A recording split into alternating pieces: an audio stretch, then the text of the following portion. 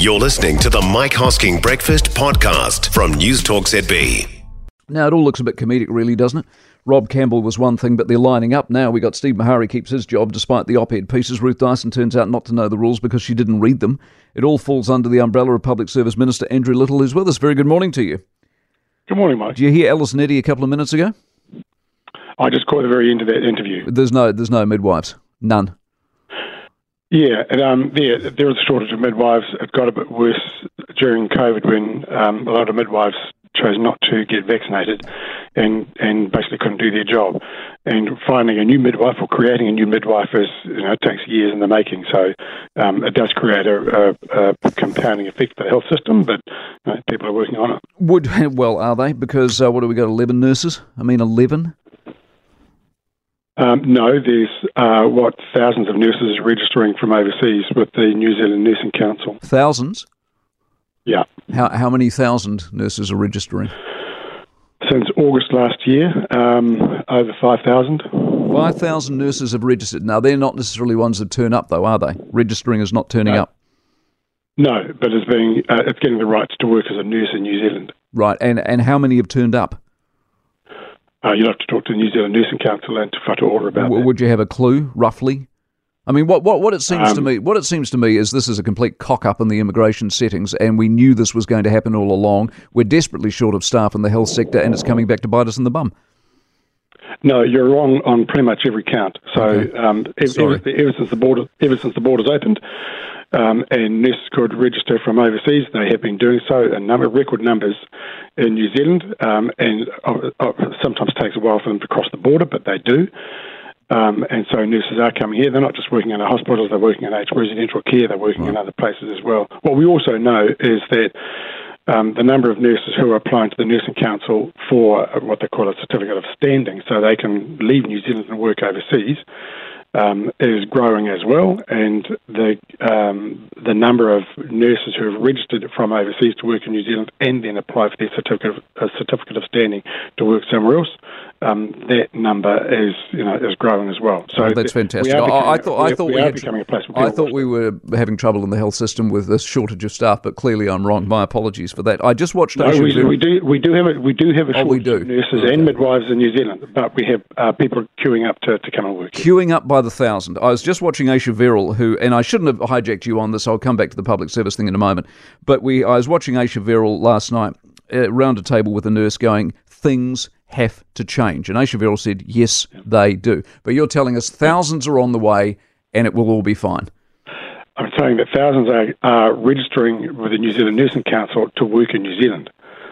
Right. And to Whatu Ora through their recruitment processes to get people in place and to do their work. So, yeah, that has changed since the borders opened. The various hospitals listening to this will be thrilled to hear that, if they believe a word of it. Did you, just while I've got you on the health thing, by the way, did you advocate for a smoother process into the country with Michael Wood, and he basically turned you down, hence we've got the problems we do?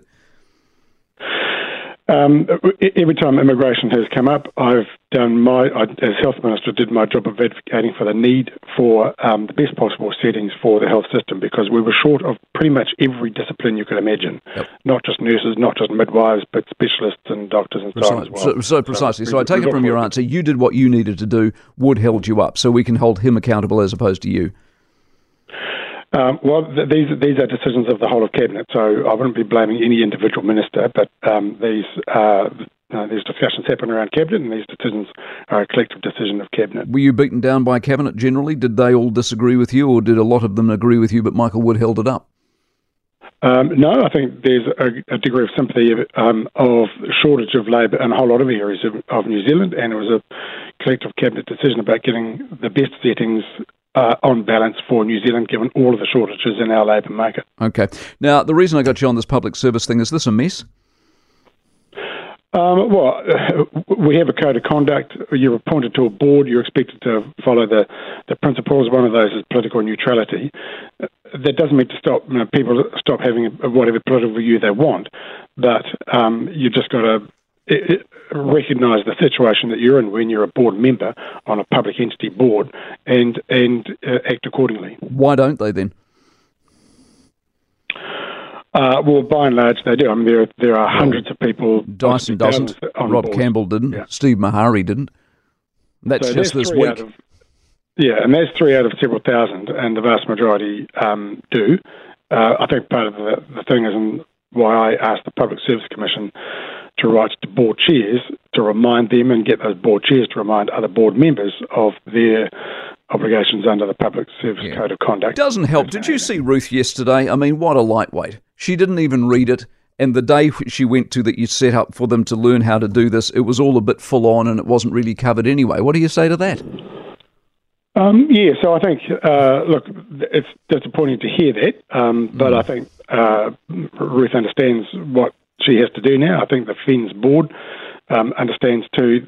I think they are having a look at their induction to make sure that the obligations of board members, new board members, is pretty clear about what they should and should not do. Okay. Have you read Oliver Hartwich's piece on the German public service? No, I read a lot of Oliver Hartwich, but I haven't read that specific. Read that one because he's got it's not really a recommendation. They just do it slightly differently, but under a very similar political system, and they do have neutrality under law. And I just wonder if they might not be a better model than we are, because ours is clearly a mess. I don't think ours is a mess because it's pretty clearly laid out. It's in statute. Political neutrality is a underlying principle of the public service, whether you're an employee or a board member of a Crown entity. And there's a specific code of conduct for Crown entity board members. And halfway down there is the statement, we are politically impartial. Okay. And so board members are required to act in that sort of way. So I think it's all there. I think it's making sure that they people know when they pick up these appointments that they do it. Yeah, exactly. All right, appreciate your time as always. Andrew Little, Public Service Minister, and there the old hat of the Health Minister. And how thrilled are you that there are thousands coming? For more from the Mike Hosking Breakfast, listen live to News Talk ZB from 6 a.m. weekdays or follow the podcast on iHeartRadio.